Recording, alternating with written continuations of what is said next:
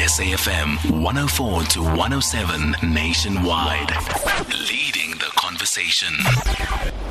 The Viewpoint, 8 to 10 p.m. Flipping conventional wisdom on its head. Songezo Mapete on SAFM.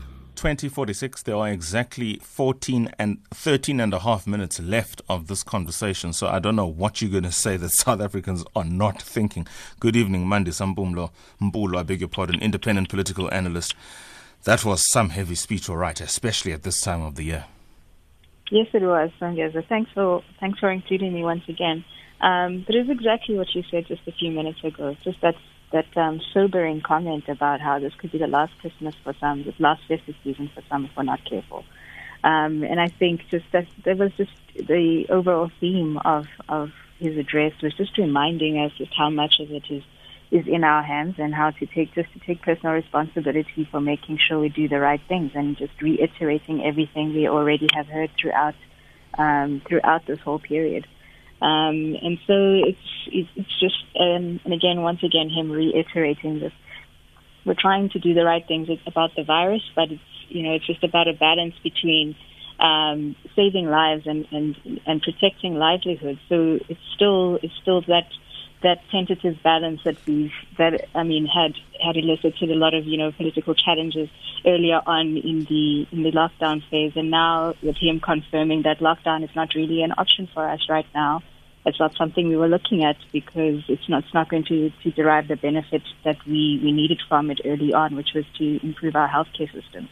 And so it's very much it's pretty much it was an address to just kind of redefine the limits of what's possible in terms of managing the pandemic. So lockdown is out. So it's not going to be something that extreme. And then just pretty much just looking at what society needs to do then in lieu of losing that ultimate solution. Society now needs to take responsibility for making sure they do the right thing. Why is Western Cape an exception? I quite understand the Northern Cape, hardly anybody goes there, but why is the Western Cape any different to the Eastern Cape and somewhat to an extent different to KZN in relation to the beaches and the public parks completely being closed down in the Eastern Cape, partially closed in KZN, and for the most part open in the whole of the Western Cape? And yet we know there were a problem. There still are a problem. They were fingered out earlier on today that there are leading infection rates as in the Western Cape, as it is in the Eastern Cape, as it is in KZN, as it is in GP. Yeah, there's definitely that. And then there was also the mention of the wine farms, and he talked about alcohol and the wine farms and these being allowed to sell during this period. So it seems to be he's looking, then obviously the wine farms are located in the Western Cape. So it seems the Western Cape just got a bit of consideration this time about particular issues. And then particularly with I know for the Western Cape, he had mentioned specifically this garden route section of the Western Cape, and clearly it's because of the tourism, the movement right now during the festive period. I know with the Eastern Cape, we're looking at the difference between the two. Just from watching some of the statistics, the Eastern Cape, I think in the past couple of weeks has contributed to over half of the deaths, almost half of the deaths that we've been seeing in the last couple of weeks. And so the Eastern Cape, just on that statistic alone, has been quite is one of the alarming provinces because of some of those kinds of statistics. And of course, again, I'm not really sure why the Western Cape, like you're saying, is only singled out for Sarah Bartman precinct and not all the beaches, as you're saying. Why not all the beaches? But I'd say, just like I say, the Eastern Cape is specifically alarming right now, and I would suppose that's why it's getting such stringent restrictions there. Let's take calls. The time is 20:50. There are less than 10 minutes left of this conversation, so I make a special plea for those who are on the phone to please keep it as abbreviated as possible, simply because we not only have messages to read but also voice notes to play. Without much to say, Aisha Uppington after that, KGM in Vredenburg. Good evening. I'm fine. Thank you for asking. Your points, please. Good evening. It is time for the innovators to come to the party. What we need is a light mask that is safe. So that it's a light mask that is safe and comfortable over your nose and mouth. Going into the shops, putting on the mask is not the problem. It's out on the street. Thank you. Thank you so much, Aisha and Uppington. Beautiful. KGM.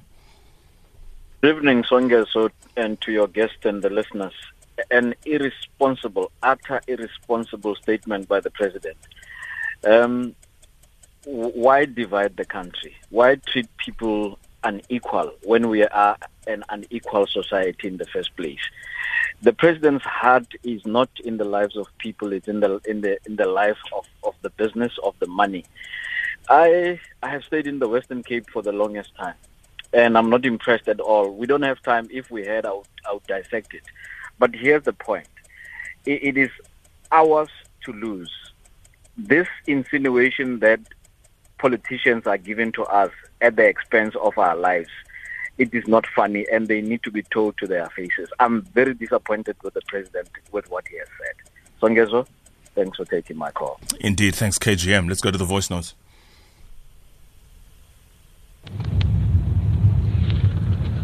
Guys, you're right. Human beings are social beings, and it's difficult to remain isolated for extended period of time. However, adult human beings are able to overcome any basic instinct. An adult human being should be able to think for themselves, should be able to override the instinct, and should be able to override nature to say, let's not be social. Let's use our brains as adults. Hello, Songezo. Yes, the president is right. I'd like us to coin a new word that combines festivities or activities with safety. And that word is safe-stivities. Safe-stivities. The safe activities and the safe festive activities. That's MM. Hi, Songezo. I don't know now why this lockdown level 1 is taking too long. We need to move on. Something have to happen. Either maybe I don't know why level 1 is taking too long. It's long now. Maybe it's going to be. Are we going to be in level 1 for a year or for 1 year or something? I don't know. Somebody have to tell us why we're taking so long in level 1. We need to do something. Thank you. Ziad Polokwane.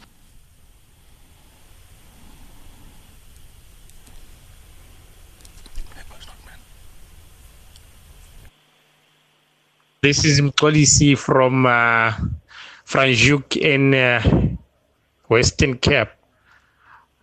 I was listening to the president's address also. I can't help but wondering, why is it that the coronavirus infections were going down until we reached level 1, and then suddenly, when there's stories of a vaccine being found somewhere in overseas, certainly we are now experiencing a second wave. It's rather too convenient, I think. Let's move on. Anonymous in KZN. Hello, good evening to you, Songezo. I just want to say that we have the power to change whatever we want to change. If we want to change our attitude, we have the power. We as individuals have a power, and we have the right to use our own discretion and see right from wrong, instead of everyone feeding us with information as if we are not grown-ups. The Miss South Africa, the previous Miss South Africa or Miss Universe, Zozibini Tulzi's tagline and logo says, "Face your power, embrace your future." Thank you. Anonymous, thank you very, very much. Let's go to Manuel in Cape Town. Evening, my brother. How are you? I'm well, sir. Your thoughts, please. My message to South Africans is that in the Bible, I think in the book of Revelation, we are asked or advised that anybody that have ears should listen to what the Spirit is saying. While the Spirit did not talk to us today, it is the President that spoke to us. So my advice to South Africans is that we should listen to the President. Thank you. Your thoughts, please, Mandisa. Yeah, South Africans, I'm especially interested in your thoughts in relation to the irresponsible, open close quote, speech by the President, as has been suggested by KGM. I wasn't particularly clear on why he was saying it was irresponsible. I think I caught him saying the balance between lives and saving lives, and particularly what the government is actually focused on.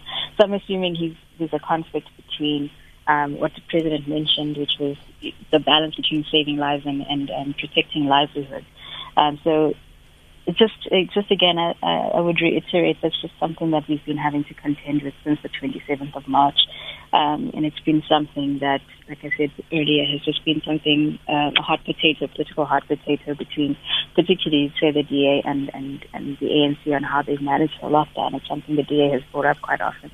And beyond that, I mean, looking at South Africa's economic situation, one certainly does appreciate that the economy right now has been hurting for the better part of 2 years, and particularly just before we came into lockdown, experiencing our second quarter of economic contraction.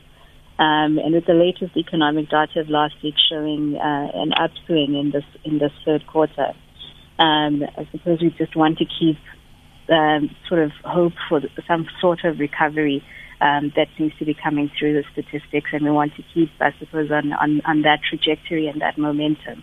But it is, of course, it remains a hard balance to strike. 2057 South Africans, your thoughts. There are investors in the Western Cape, Songezo Law. Very true, Reverend Mshudula. I'm not convinced by this announcement. People are going to do the exact opposite in that there's no effective enforcement of COVID-19 protocols. And of course, the first voice note we listened to saying that whilst he agrees that human beings are social beings, adult human beings equally have the power to overcome their instincts. I thought that was quite powerful and very much in line with what is required of us as South Africans now. Final thoughts, please. Agreed. But it just reminds me of Sweden, that had, at the start of this lockdown, had been one of this outlier country where everybody was imposing stricter lockdown restrictions. Sweden was saying it's actually about our relationship with our populace. We have trust between the government and the people of Sweden, and so we don't need to be that stringent and force people to follow particular protocols. We trust Swedish people to do the right things. Sweden is now going through a situation where they're asking their neighbors for help because their hospitals are overloaded, and so the Swedish approach is still under trial to see whether it was actually effective. And right now, it's not looking so. To put it just in the hands of citizens to do the right things, but at the same time, it continues to be a balance between exactly what the president said. We can do certain things and try to impose certain restrictions, but it is also partly your responsibility to do the right things. And in closing, I'd just say, I understand people are suffering from hearing that term coronavirus fatigue. We're all tired of particularly social restrictions and what that has done for us, just a lack of social contact. But again, reiterate the point that he made about this could be the last holiday season for some. So the stakes are quite high. It's again a tricky balance to strike. Sure is a tricky balance to strike. Well, those are the thoughts of our independent political analyst back again here on SAFM's The Viewpoint, Ms. Mandisa Mpulo. Ma'am, thank you so much for your time. Much appreciated. We would have otherwise have had a conversation about Ace Magashule, the Matric rewrite, and the victory of ultimately the Matric interest in not having the rewrite, as the High Court has ruled. Action South Africa, Mashaba registers party ahead of local government elections next year, and of course the return of load reductions, a story of Eskom. But none of those were nearly going to be as important as what was #Family Meeting South Africa. 21 hours, time for news. Greg Close.